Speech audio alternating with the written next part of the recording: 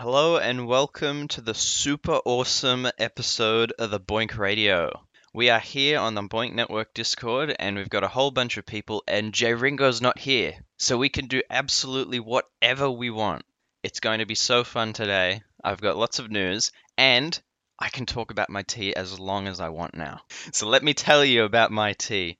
So I've been doing the mixing because I've gone through all of my new teas and I've started mixing them so that I can get you guys some more interesting combinations and interesting tastes. And this time I've mixed the orange pico. I think that's how you pronounce it. Never understood how to pronounce that one, but I've mixed that with a bit of English breakfast. And it has produced the most smoothest and creamiest tea that I've ever had. I just add a dash of milk, a bit of honey, and oh my god, this is like drinking liquid gold. It is the best tea that I've ever had. And yes, I like to bash people in the Northern Hemisphere because it's much better down here in Australia. All right. So today we're going to be talking about a bit of news. We're going to chill. We're going to have some fun, and we're also going to talk about some emerging projects as well. And hopefully, I got a couple line up, and hopefully they're really good. So let's get ahead and roll the intro. All right, let's start off with the news. As usual, we'll start off with the World Community Grid news, and let's get right to it. All right, we got something from the Microbiome Immunity Project. They have sent out a little update on their project, and it looks like they are looking to introduce a new type of work unit. The researchers said that they wanted to make changes to some of the work units that they submit to World Community Grid, and they say that these changes could actually speed up some of their research. So it looks like it's an efficiency change, not a fundamental research change. So it's not going to change exactly what they're researching, it's just going to change the speed.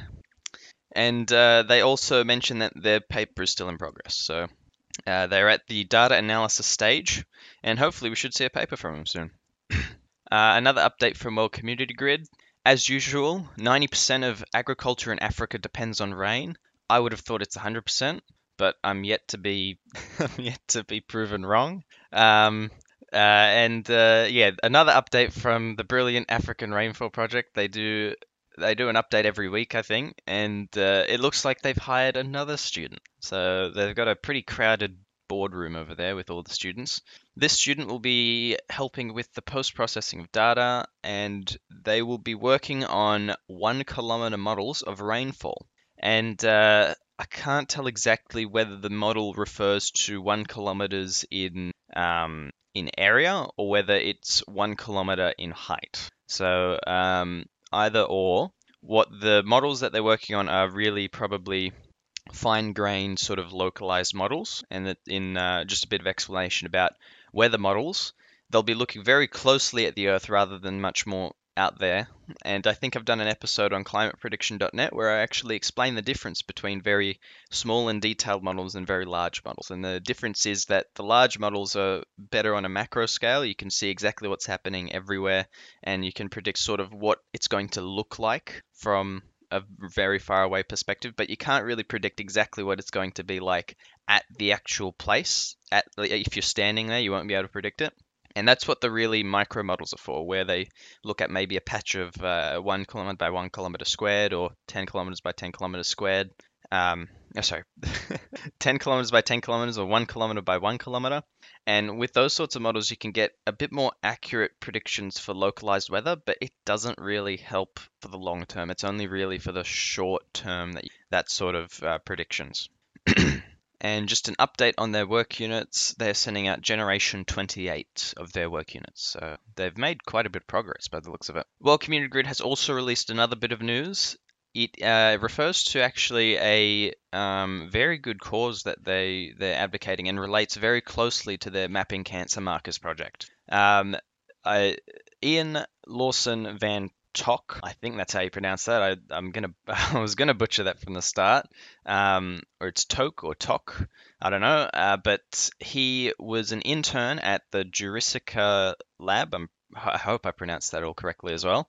And he tragically passed away in 2007 during his first year of graduate school.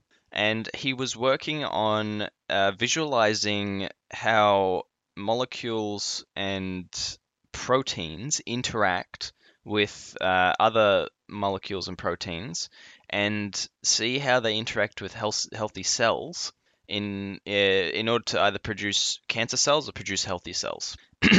And his aim was to find out what exactly caused the mutation of cancer cells from the proteins. He was on a team that was helping to develop the Navigator visualization software. That's what it's called if you want to try and search it up. It's spelled Navigator, like you would spell Navigator, except the A is not capitalized for some reason. In his memory, they created a fund called Ian's Fund, and they ride every year, I think, to raise funds for the fund. It's been more than 10 years, and IBM has still been helping and sponsoring out this fund. So, congratulations to IBM. Well done for them for their help. Well done for Ian and his work. And hopefully, this fund lives on and really goes a long way to help with finding exactly what causes cancer. And just to reiterate, this fund does relate to IBM's World Community Grid project of mapping cancer markers. So if you want to go and help out figuring out how cancer works and how cancer is caused, you can check out mapping. All right, let's move to another project now, GPU Grid. GPU Grid has had a little hiccup during the week. They mentioned that they were suspending their project for a very short time during the week because apparently there was some issues with the application that people were running on their computers.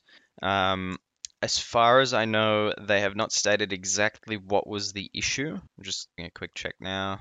Yeah, I can't really find anything. But so GPU Grid suspended their project due to an app issue. I don't know if anyone here knows exactly what the issue was, but it could have been computational errors, it could have been a security issue, it could have been anything. But the good thing is they're back. They're back on. And they have updated the applications, and it all should be working now. It looks like it may have been a CUDA issue, or there we go. Software licensing issue. So it looks like that GPU Grid had a bit of a software licensing issue, so they probably had to change a bit of their code. So it's not that bad. Otherwise, they would have made a big deal about it. So it was just a small issue regarding licensing by the looks of it. And they do reference NVIDIA's CUDA application because they do use CUDA a lot. CUDA is a special type of software and infrastructure to do parallel computing. And they mentioned a bit of compatibility or something here.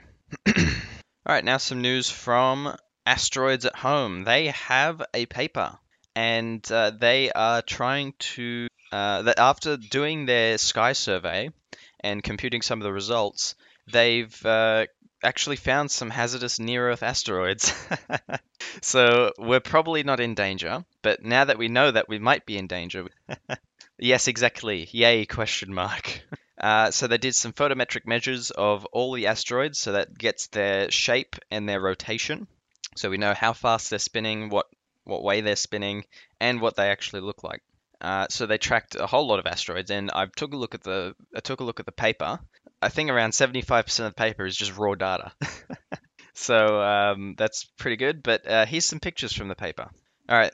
I'll tell you now that I have no idea what these graphs mean, but to describe them for those who are listening, we have a measure of phase angle for the asteroid versus their relative intensity, I think. So that looks like an inverse logarithmic graph. So it has exponential decay. So it goes from really high and comes down really quickly and then peters off into something that's slowly decreasing. I don't know what it means. I'm not an astrophysicist. I did do physics, but not this sort of physics because this is like really high level stuff. There's also some other plots that they put in. These look like scatter plots and a histogram of colors. I never knew asteroids had colors. I don't know what they mean by color. I don't know what they mean by albedo. But they have some very good groupings by the looks of it. So the data doesn't look very random. It looks very sort of clustered together. And hopefully they can make some sense out of it. And they're from the two colors that they've separated, they've got blue and red. They seem to form two separate clusters. So I haven't read the paper, but if I read the paper, I could probably figure out what those two colors actually mean. And hopefully, with these new models, thanks to asteroids at home, we can get some more information on asteroids that might be heading towards the Earth. All right, and I think finally we got another little scientific paper. This one's from Qcompedia, and they have released their paper on EvoMol, which is described as a flexible and interpretable evolutionary algorithm for unbiased de novo molecular generation, not degeneration. So yes, the EvoMol paper is not the full results of the project. It describes what the project is aiming to do pretty much because they are still in the progress of researching and training it. And so basically what you'll be doing with Qcompedia is you'll be training a algorithm to figure out particular molecules or explore different areas of as they describe, the chemical space, so that's dealing with molecules and possibly proteins, and generate different molecules and stuff like that to help scientists. So it's like asking, oh, give me a molecule that can help bind to an antibiotic or something like that. And then you'll be able to go to this little algorithm and you'll be able to say that or something similar to that. And it'll just give you a protein or it'll give you a molecule. So that's what Qcompedia is working on. And they have their paper that's released. So if you want to go and check out their publication, you can go check it out. But keep an eye on Qcompedia, and we're actually going to be talking about it this episode. Let's start talking about emerging projects. So what I mean by emerging projects is projects that have been here for only about a year or less, and they're doing some new science, or projects that also do something a bit different and are quite new. And I've got, how many have I got? 1, 2, 3, 4, 5. I've got 5 projects lined up. If anyone knows any others that might be around that I missed, if we have time, we can talk about them. But yeah, let's just get started. So some of the smaller ones. There is a new project, Athena. It's been around for a little bit, not that long, and it's quite a new project, and it does something quite interesting too. I believe I've done a project brief on this, so if you want to know a lot more details about Athena, you can go and check out my project brief. But they've recently released their actual production application now. So I'm pretty sure that they've actually started sending out real work units, or at least their beta work units, to start actually computing and crunching data. And they actually have some results so far. I'll post a picture in the chat. All right, if that image doesn't embed, you're going to have to click on it because the image is so big that Discord isn't going to display it unless you have a special setting. And what you are looking at there is a very, very, very big graph. And I'm not talking about a normal like histogram or line graph or something like that. I'm talking about a mathematical graph. And I've talked about it in a couple project briefs before. And all it is basically a node connecting to another node, or a circle connecting to another circle, and then those circles connecting to other circles, and just that's essentially what a mathematical graph is. And you can use that in the case of Athena to model how the internet is actually structured and how computers are connected to each other. And so each computer is represented by a little circle on this picture, and we were able to map an absolute huge picture. And just to give you a sense of what it looks like for those that are listening, imagine you had it almost looks like you've shot a paintball into a wall, except that paintball was filled with paprika instead of paint. So from a distance, it looks quite dusty, but if you zoom into it, it looks almost tree-like. So it comes out and spans out from a center, and from that center, it spans out into leaves and branches, and then those branches might have clusters. There's a lot of very big circular clusters on this graph.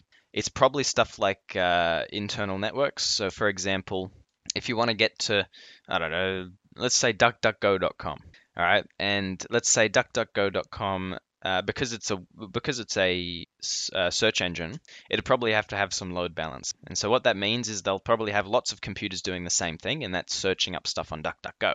So some of these circles might be those sorts of services. When you go into their network, they may have a whole range of computers that do the same thing, and you can access them and they'll do the same thing for the purposes of serving as many people as possible and for reducing the risk of denial of service attacks. And yeah, so Athena's got some stuff going for it, and it's actually used that image to make one of their banners. So Athena has their own banners that you can use if you wanna advertise Athena somewhere. I'll post one in the chat. They're doing a bit of science communication here, which is brilliant. Their banner looks fantastic. It's nice and clean. It's circular. It's got a nice mint color, and it's easy on the eyes, mostly, and it's perfect. And I've been running Athena a bit, and there's an interesting thing about this project that it actually has a different type of work unit. If any of you know DHEP, it's similar to those sorts of work units. DHEP is an old and defunct project now. Unfortunately, it had to shut down because of lack of funding. But yeah, Athena's work units, you don't necessarily have to resubmit. What will happen is that the Athena work unit will use your networking hardware, so it'll ping certain servers and run what's called trace routes. And you can learn about all that on my Athena project brief. Check it out. And it'll then basically just send the data back to Athena once it's done.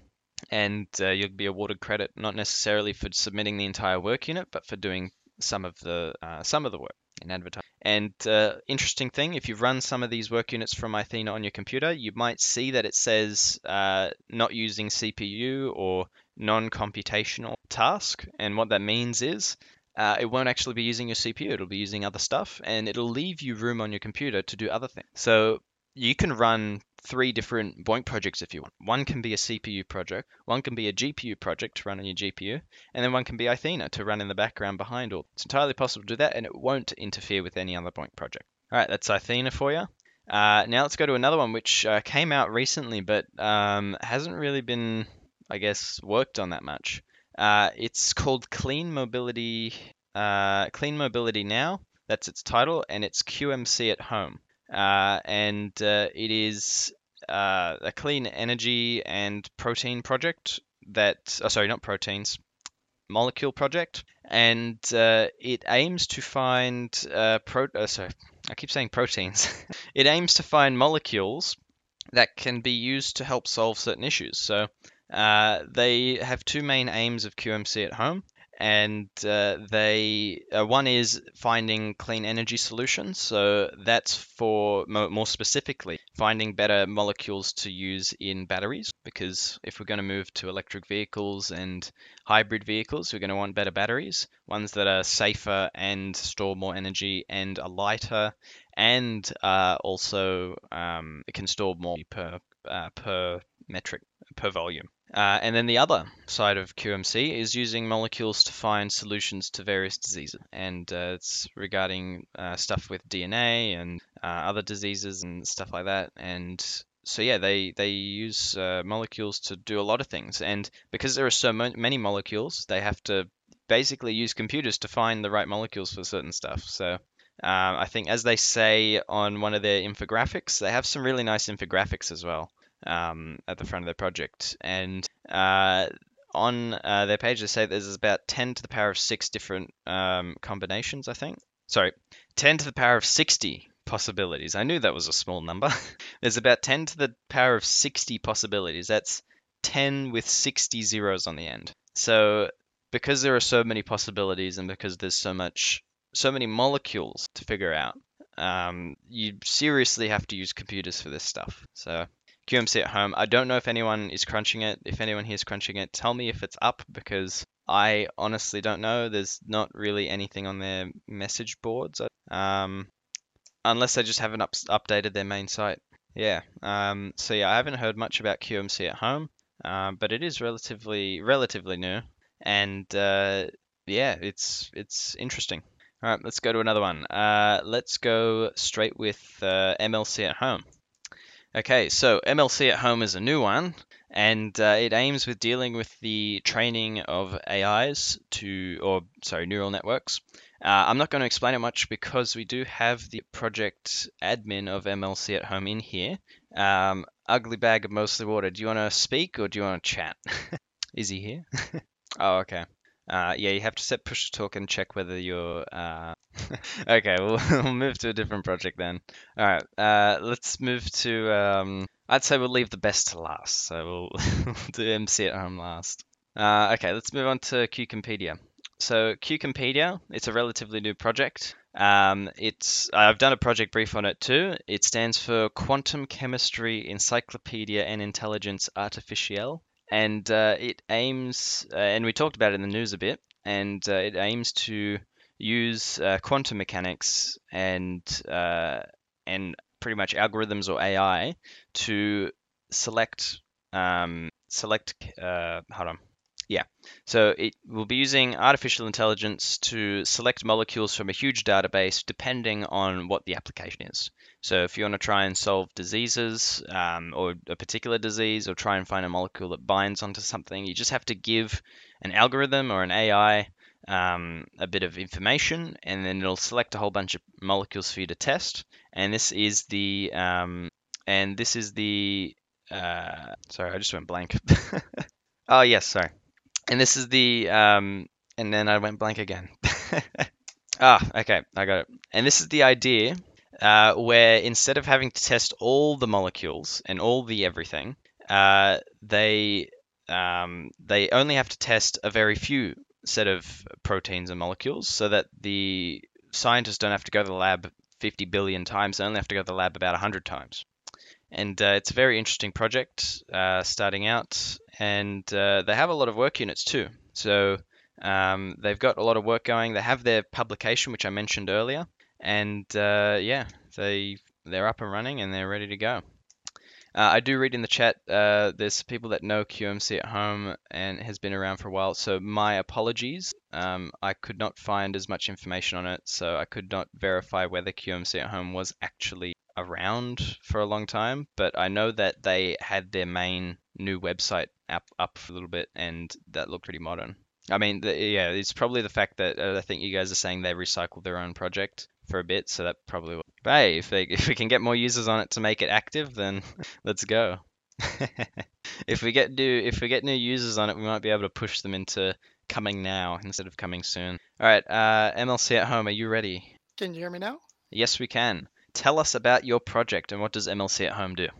So, MLC at Home was started to look at analyzing neural networks so that we could understand what's going on there. So, when you train a neural network, it's encoding some sort of continuous function in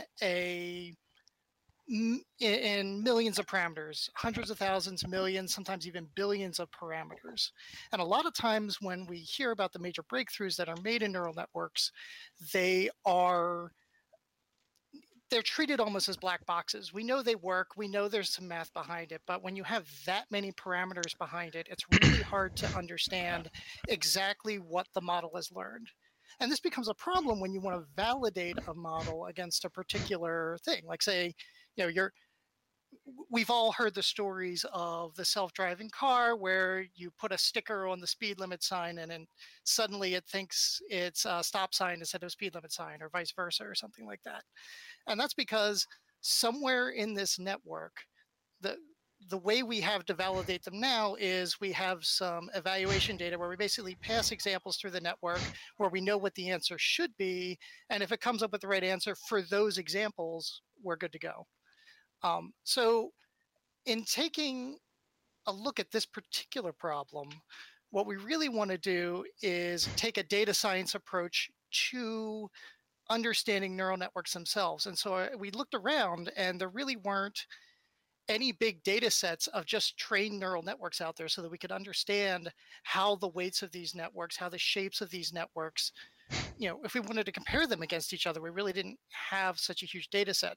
So MLC at Home has been creating that data set where we're training tens of thousands of neural networks on the same uh, same bits of training data, really.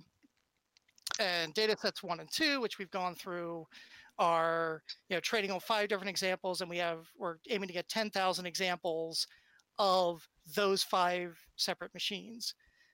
And then we're slightly changing the training data, and we're seeing if we can use a meta-analysis of the weights of all those parameters to be able to detect differences between networks that were trained with different data.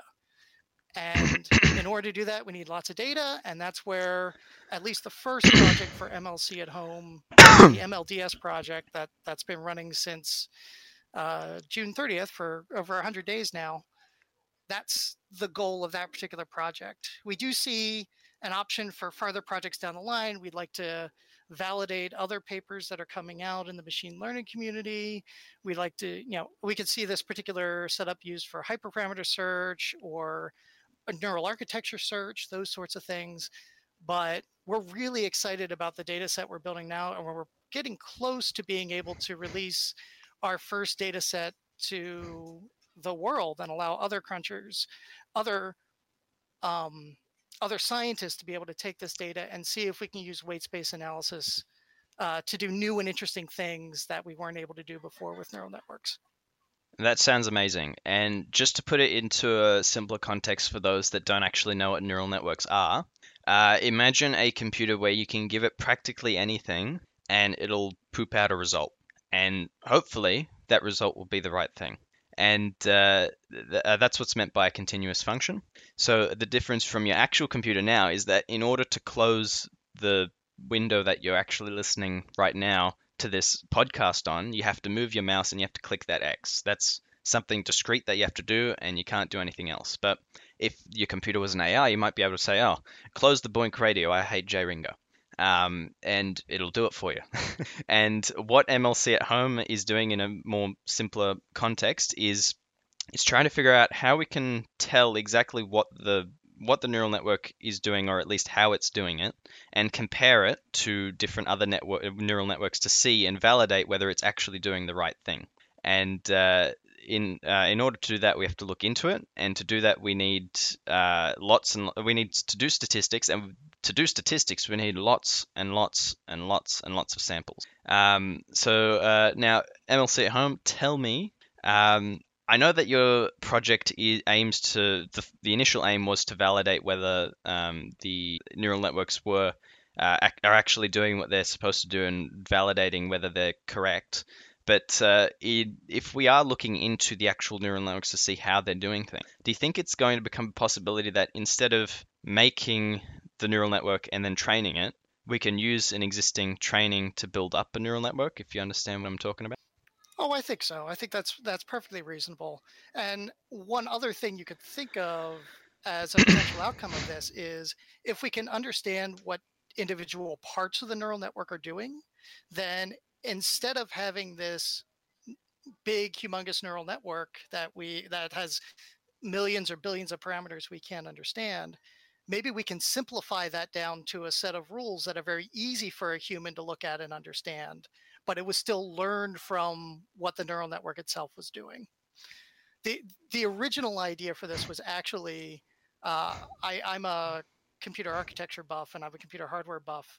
And so I was looking for ways to, maybe if I took unknown hardware that I didn't know what it was, could I start twiddling some input bits and look at some output bits, and twiddle input bits to the hardware, see what output came out, and figure out what was going on inside the hardware. And when I started talking about, well, looking at inputs and looking at outputs, what if instead we use those inputs and outputs to train a neural network based on what we see on the device, and then you replace the black box with a gray box that's this pile of linear algebra that is what a neural network is. And so I was trying to think of maybe Skynet trying to figure out how to build automatic device drivers for a system. You plug in an unknown device, it starts probing it and figures out what it's going to do. That's like way out there. But knowing and understanding what is going on inside of a neural network is very important for everything from safety to even just understanding how to construct rule-based systems for artificial intelligence. Yeah, and I think it's going to be textbook changing, because I remember reading in my information and process technology textbook about decision support systems, and they told us pretty much three different decision support systems. You have an actual program, which will give you input and output depending on what you put in. Then you will have a expert system, which is a set of rules that go in and say, oh, do you have a fever? Yes. Do you have a cough as well? Yes. you probably have coronavirus, stuff like that. And then they said there's also AI, which is the really most high level of decision support systems. And the key thing about an AI is that, or at least a neural network, is we don't actually know how it actually does it. Because in an expert system, you can say, oh, well, I said you probably have coronavirus because you have a fever and have a cough. All right, but with an AI or a neural network, you just say, I have these symptoms. The AI says, yeah, you probably have that. You ask why, and it says, I don't know. And that's what MLC at Home is trying to do. Now, before we move on to the next project, MLC at Home, do you want to discuss exactly what that graph that you posted actually is? So we've done some really quick preliminary analysis, and this was done about a month ago. But what you're seeing here is a clustering in 2 dimensions of the data set of neural networks that we train just on our what we call data set 1 on the website. And each one of those clusters is one of the 5 actually I guess yeah 5 different machine types that we've trained a network on. So these networks are the same shape, but we've given them different training data. And what we were hoping to see, and what you can see in this picture, is that there is some separation. There is some clustering that is going on. So machines that are trained with the neural net, one type of training data are in red, and they are clearly different in, even going from this high dimensional space down to 2 dimensions. You see some separation between them. And that gives us real confidence that, say, even if a network was trained, that you have some networks that were trained with known good data, and then maybe some networks are trained by some adversarial data or some known bad data, that you can really see, based just on the weights of those networks, that they were trained with different data sets. And if you know what the good one is, you can start to see, well, this doesn't appear to be in the cluster of what I know is good. Therefore, maybe I should check out this network and make sure it's still in a good state. That's absolutely fantastic. And just to quickly summarize that, basically what that graph that you're seeing there, for those that are listening, you have a lot of different blobs there. You've got a red blob, blue blob, orange blob, green blob, and a sort of purple blob. And the key thing is that they're all separated from each other. And so the graph plots their differences, and the fact that we can actually calculate these differences is phenomenal. And as the project admin MLC at Home just said, you can see whether a neural network was trained with the appropriate data, and it's fantastic. And I can definitely see a project brief coming up for this one. All right, thank you, MLC at Home. All right, now we've saved the best to last. Minecraft at Home. This one's a new one, and I wouldn't say it's emerging anymore because its Discord there's thousands of people in their Discord now. Over 4,000 members in their Discord server. So they're a brand new project, Minecraft at Home. If you don't know what Minecraft is, stop listening to the podcast right now because it's sort of disappointing. But if you do know Minecraft and you want to try and find some of the Easter eggs in Minecraft, this is the perfect project for you. And we've had the project admins and we've also had some of the programmers from Minecraft at Home on the Boink Radio before. And we have them again, and they're here to talk about their project. So, who wants to have a chat? We got VCO and Chip. I don't think. All right. Vico, do you wanna chat or do you wanna talk? All right, cool. So, just first of all, give us a bit of a idea about what your project or what your project Minecraft at Home is doing, and give us a purpose if you have one. So essentially, what we do in Minecraft at Home is we find interesting things that can happen in Minecraft, and generally speaking, we find the seeds for the worlds where those interesting things happen, because most interesting things rely on a world seed at this point. So we have things like finding the tallest cactus and finding iconic images such as the pack.png image and the title screen panorama image, which were kind of amazing finds considering how long ago they were and the low resolution of the images and various other circumstances that made them kind of incredible to find. And how quick you found them. And through the sheer brain power of several people we have there, mostly not me, we found them, which was well, would have been very interesting if I was awake at the time, but I woke up about 6 hours later to several pings in lots of places. So we do know that you have completed a whole bunch of projects on Minecraft at Home. So as you said, you found a whole bunch of seeds for the panorama images and some other images, and also the tallest cactus. What's next for Minecraft at Home? Currently, we're looking for several things. The two most notable ones are the Minecraft trailer from, I think, 2011 or sometime around that period, which was obviously also a long time ago, except we're working with a lot more footage this time, so hopefully it should be easier. So that's one of the main projects we're working on. And then, if you've heard of Herobrine in Minecraft, which you probably have if you've heard of Minecraft, we're also working on finding the seed for the original image where Herobrine was shown from the 4chan post years and years ago. Ah, okay. Yep, that's gonna attract a lot of people. Yeah, that's fantastic. And just quickly on that, regarding the trailer with the video, wouldn't it be harder to find it because you got a whole lot more data for a more specific world and seed?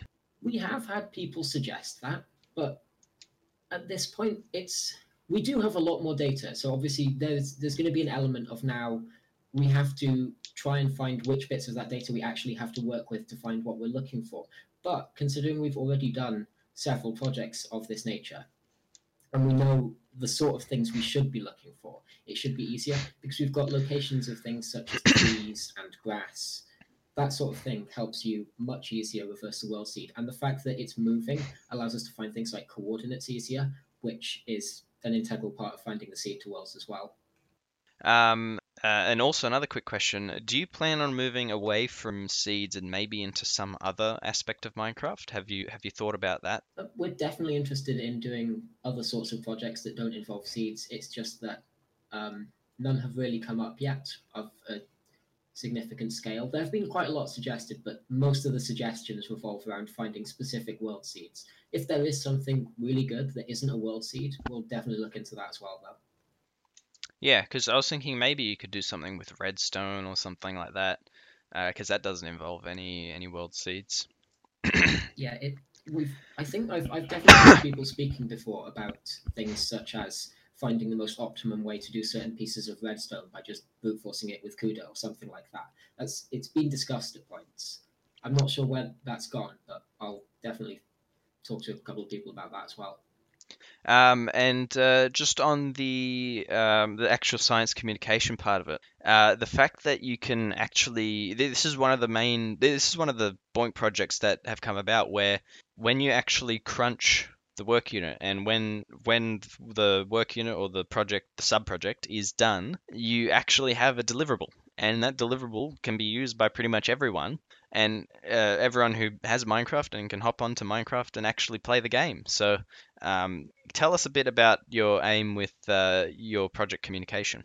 A large amount of the project is obviously people enjoy Minecraft and we want to find cool things in Minecraft. And most people, I say, are there pretty much just because they want to find interesting things in Minecraft, which is great because finding interesting things in Minecraft is fun, but it's also fun to help with Boink and have more people go from Minecraft to Boink. Currently, we don't actually have any work units going, so we just kind of post the occasional announcement in the announcements channel saying, hey, there's other projects on Boink, maybe you should go check them out because they'll help with everything.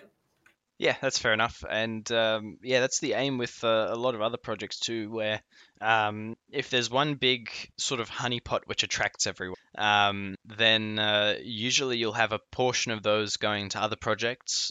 Sorry, you'll have a portion of those who actually stay on Boink, and then that portion of those who actually stay on Boink and stay crunching that project will probably move and explore other projects, and then a portion of those people will go on to find even more projects and stay part of the community. And as Vico just said there, that's one of the aims of their project, and they do post announcements every now and then about telling others that if you want to keep crunching, you can Boink projects, and I think they're doing a fantastic job of getting everyone. And I hope to see that there's new projects coming about. I would love to see a redstone project too, but if you have a suggestion, you should go into their Discord server. They have a Discord server, Minecraft at Home. And if you have any suggestions, put them in. I would love to see a redstone. All right, thank you, Vico, for telling us a bit about Minecraft at home. All right, that pretty much brings us to the end of the Boink Radio. This was a fantastic Boink Radio. I think it was super awesome without Jerry. Do whatever we want. But we can't have a Boink Radio without a Rig of the Week. Don't worry, I had it planned. This one's an interesting one. This one was posted on the r/boink subreddit, and it's from Blame the Parts Guy, and he has a picture of his cat lying on top of all of his phones running World Community. And let me just get hopefully that embeds. There we go. So yeah, this one's in the r/boink subreddit. Go check it out if you haven't already, and subscribe to it, follow it, whatever Reddit does. And yeah, it's a picture of their cat. It's a white cat, lovely white cat, and looks like it has a couple black stripes there, almost a zebra cat. But it's lying on top of all the Android phones running World Community Grid apparently. And as usual, cats love their warmth. I think there's got to be at least a couple people in this chat who have cats that like to sit on top of their computer as it runs Boink. And we do have Flaming Alir, or however that's your name, with the Egg Cat currently. All praise the Egg Cat. Okay, so yeah, that's Rig of the Week. A whole bunch of Android phones running World Community Grid, and the cat boiling the egg. Too bad there's no one to laugh with me, J Ringo. Alright, I'll see you all next time, and hopefully J Ringo can attend as well. So thank you everyone for attending. I hope this was great, and I'll see you next time on the Boink Radio. Roll the outro, and I don't have to do Craig Leave because I have it recorded on OBS.